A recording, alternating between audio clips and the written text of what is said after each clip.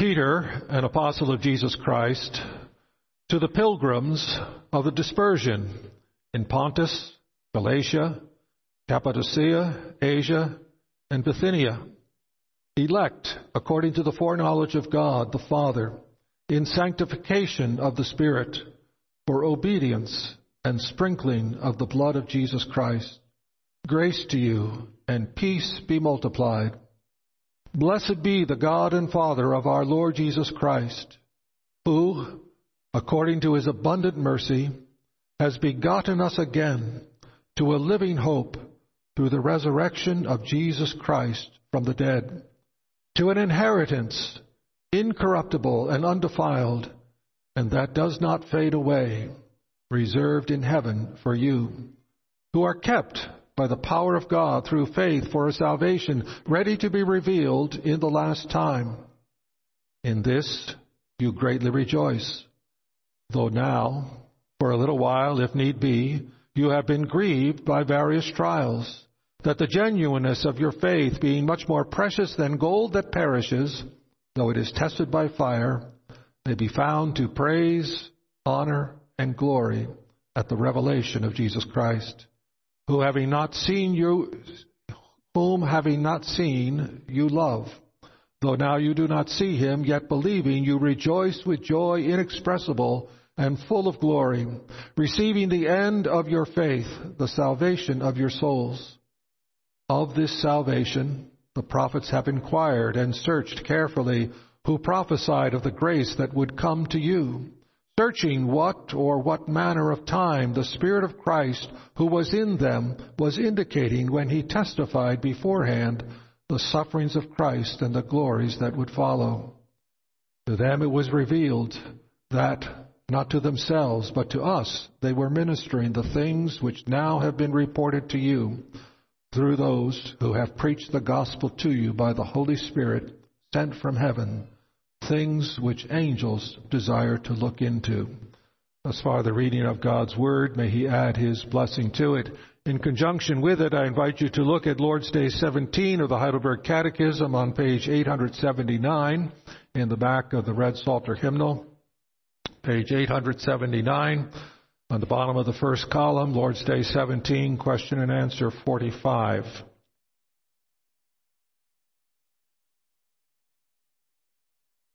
How does Christ's resurrection benefit us?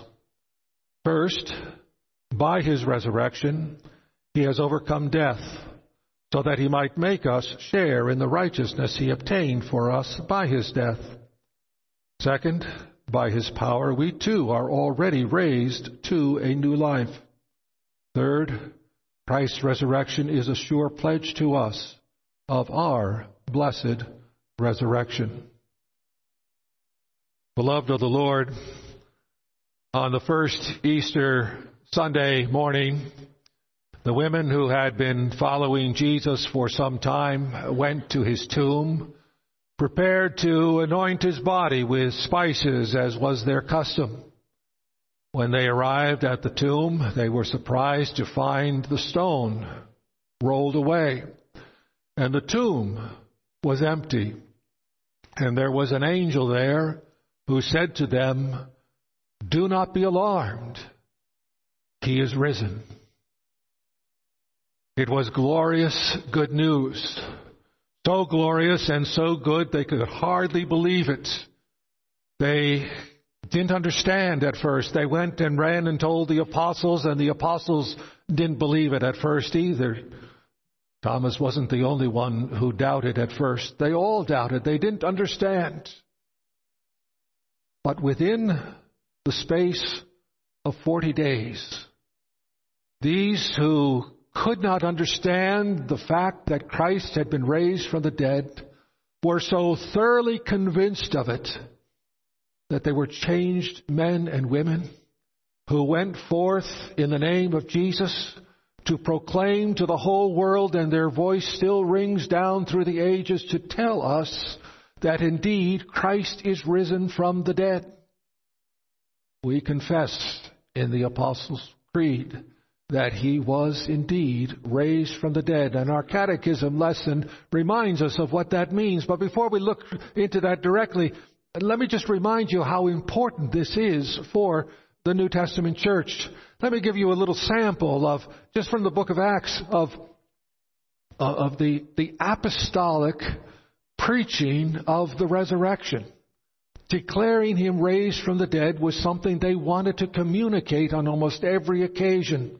In the very first sermon in Acts chapter 2, Peter says to the crowd, "You put him to death by nailing him to the cross, but God raised him from the dead, freeing him from the agony of death, for it was impossible for death to keep its hold on him. God raised up this Jesus to life, and we all are witnesses of the fact." We all are witnesses of the fact, says Peter. All these disciples who were gathered with him, all who had little tongues of fire on their heads, he says we're witnesses of the fact that God raised this Jesus from the dead. In the next chapter, Acts 3:15, there's the account of Peter healing a man who had been lame. And then he said to the multitude who gathered around because he had done this miracle, he says, "You killed the author of life, but God raised him from the dead. We are witnesses of this." Again, he wanted to communicate that he and they were witnesses of the resurrection. In the next chapter, when they are called to account before the Jewish rulers, Peter says to the rulers, "Then know this, you and all the people of Israel.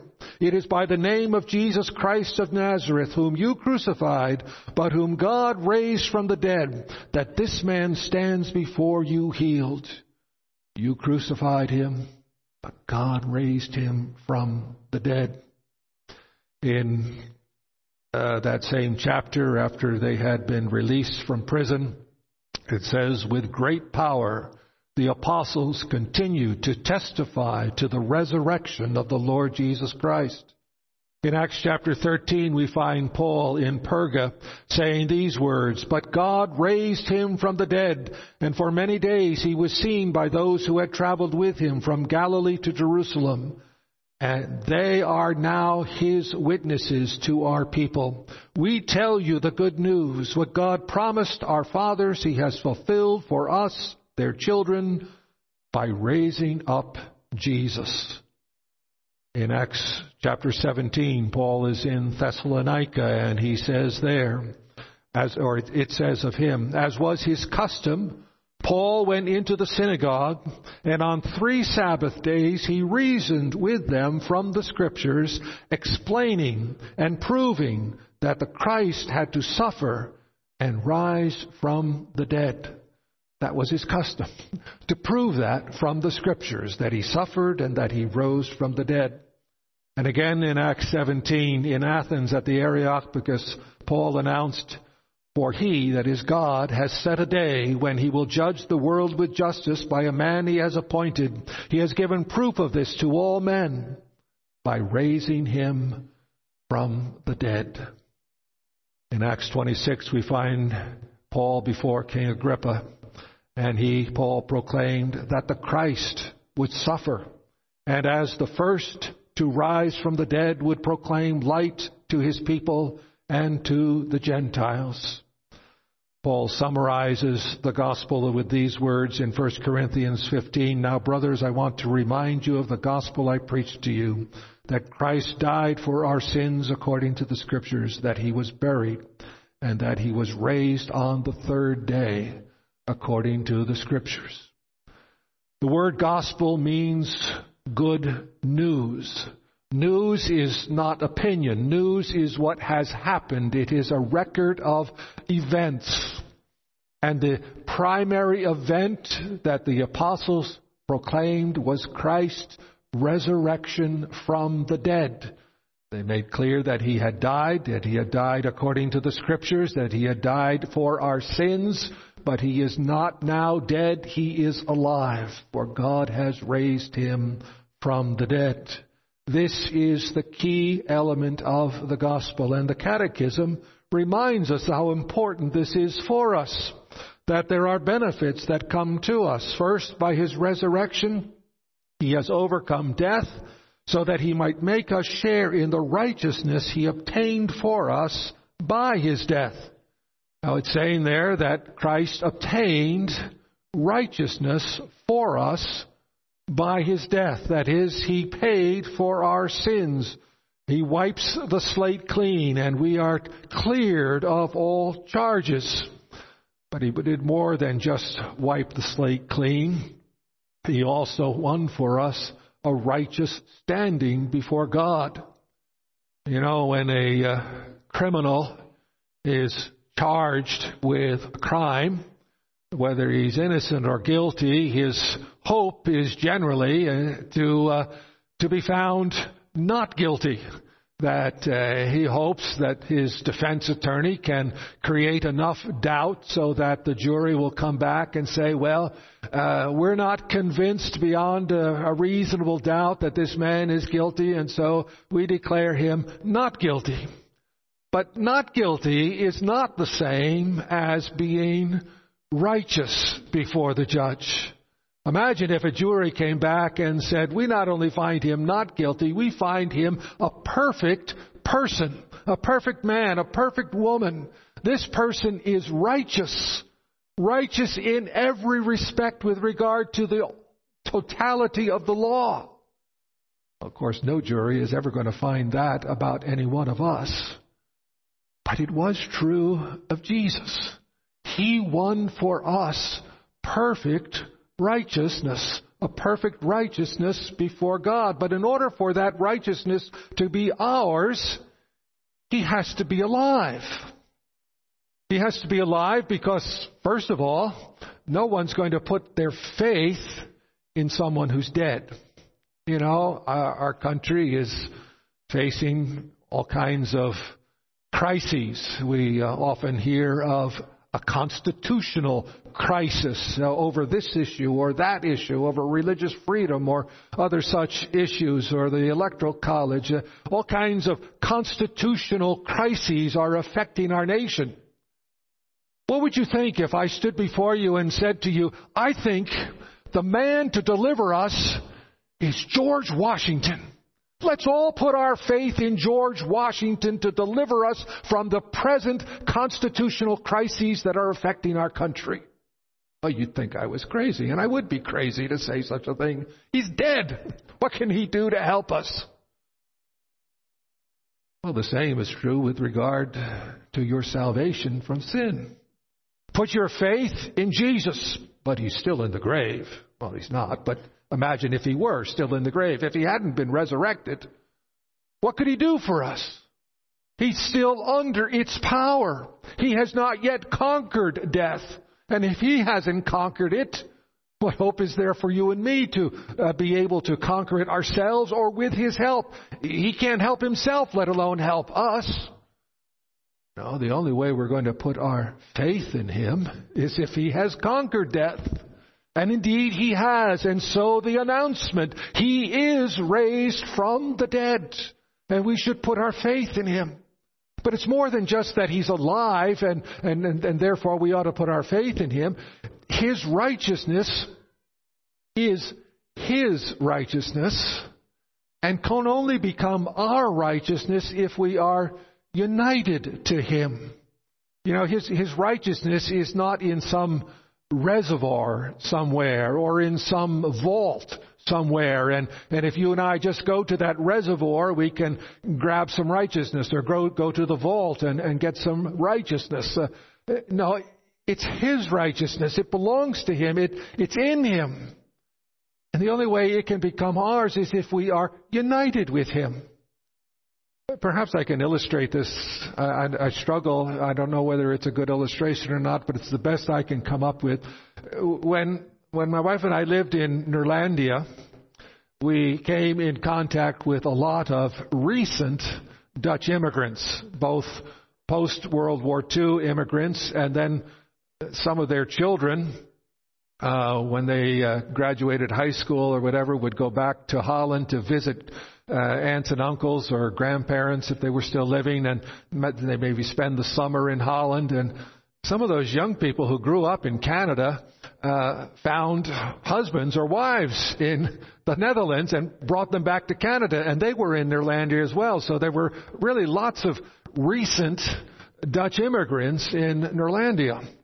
And we found that there was a custom among those Dutch immigrants that when a married person had a birthday, you congratulated not only the person who was having a birthday, you would say congratulations on your birthday, and then you would turn, if it was a woman, you would turn to her husband and say, and congratulations to you on your wife's birthday. Or you'd say congratulations to a man and then turn to his wife and say to the wife, congratulations on your husband's birthday.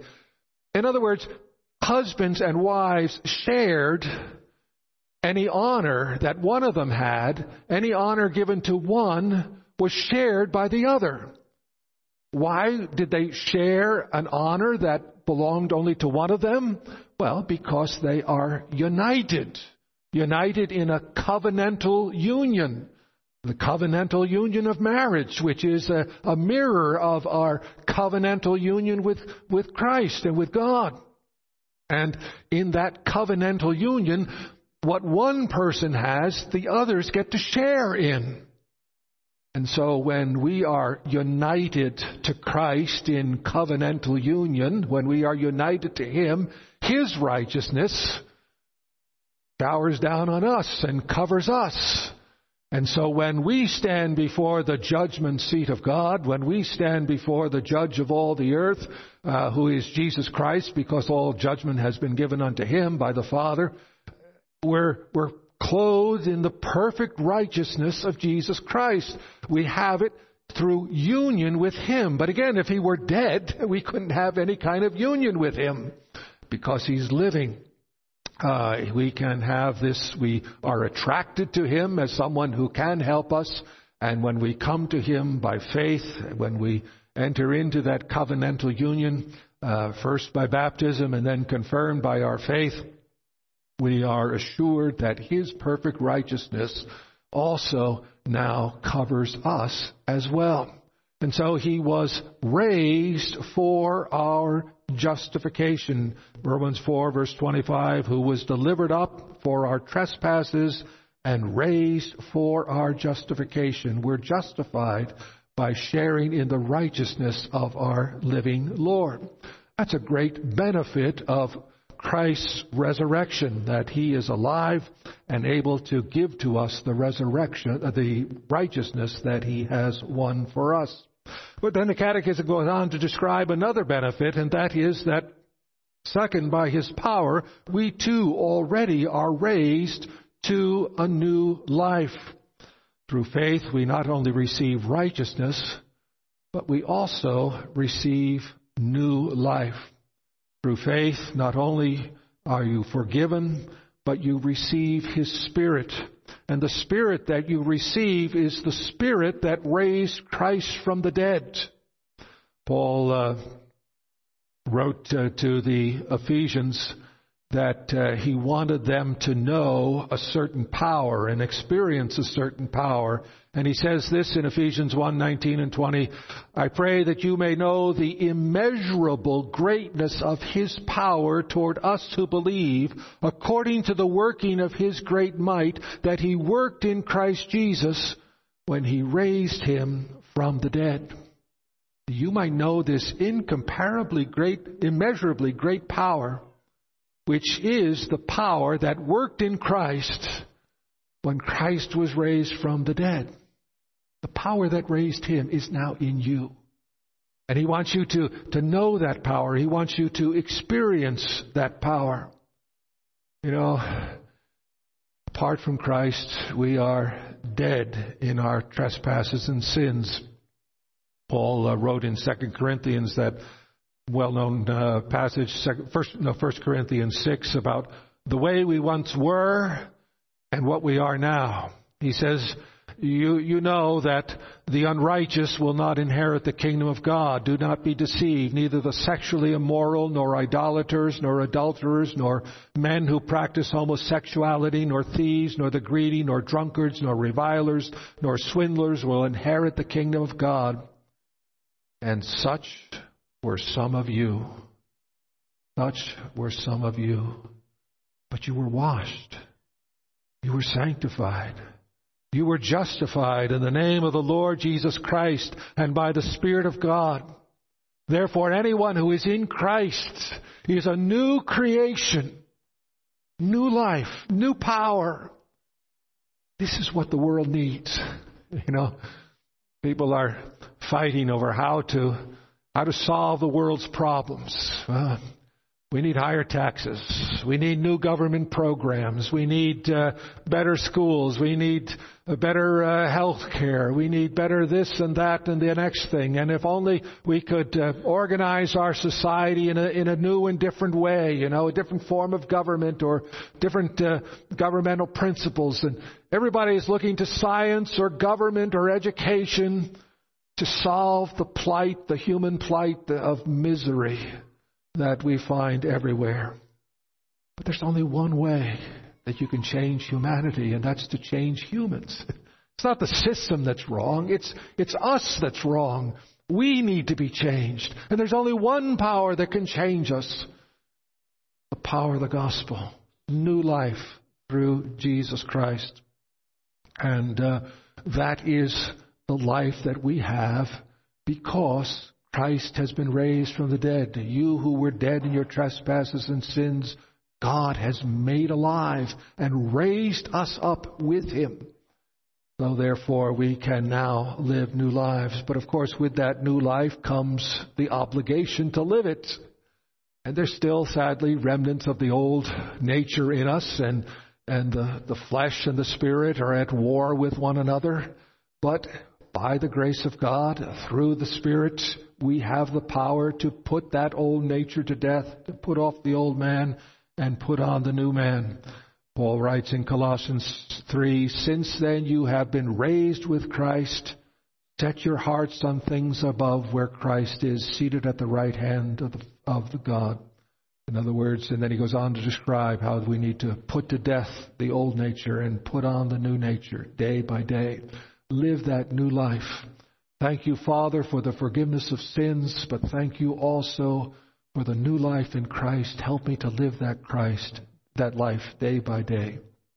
And then he describes a third benefit, and that is that Christ's resurrection is a sure pledge to us of our blessed resurrection. A sure pledge to us. Since Christ has been raised, Christ was made human, like us in every way except for sin. A human being died, and a human being has been raised to new life, never to die again, raised incorruptible. That new life is a powerful life. And since it's happened to one person, it can happen to others as well. For a very long time, the scientific world, the medical world, and the sports world were all agreed that it was humanly impossible for a human being to run a mile under 4 minutes. For centuries, that people have been racing and timing races, they have said, no, that will never, ever happen. But on May 6th, 1954, Roger Bannister broke the 4-minute mile. He ran a mile under 4 minutes. A fraction of a second, to be sure, but still under 4 minutes. And as soon as he did it, well, not right away, but within a very short period of time, other people began to do it as well.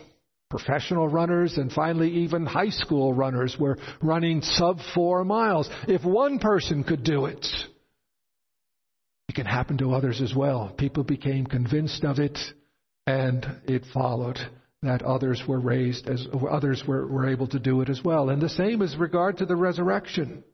Christ, the first fruits, then when he comes, those who belong to him.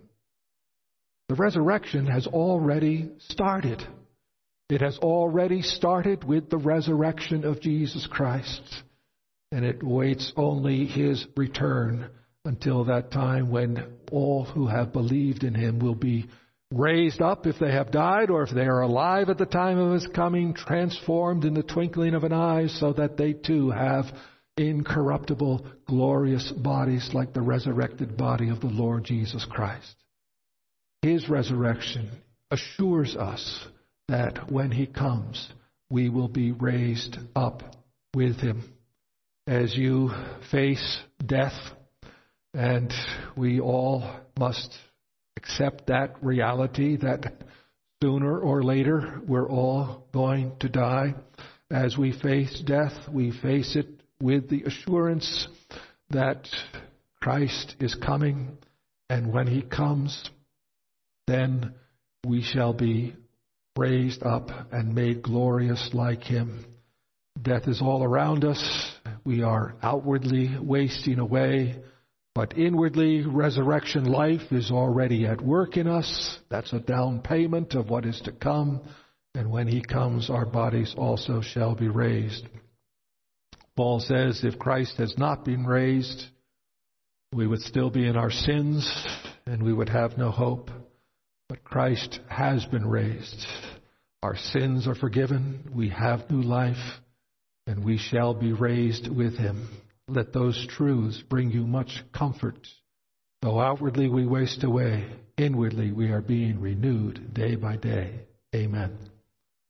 Father in heaven, we thank you for this glorious truth. We thank you for this fact that the apostles bore witness to, a fact and a witness that they sealed with their martyrs' blood rather than deny.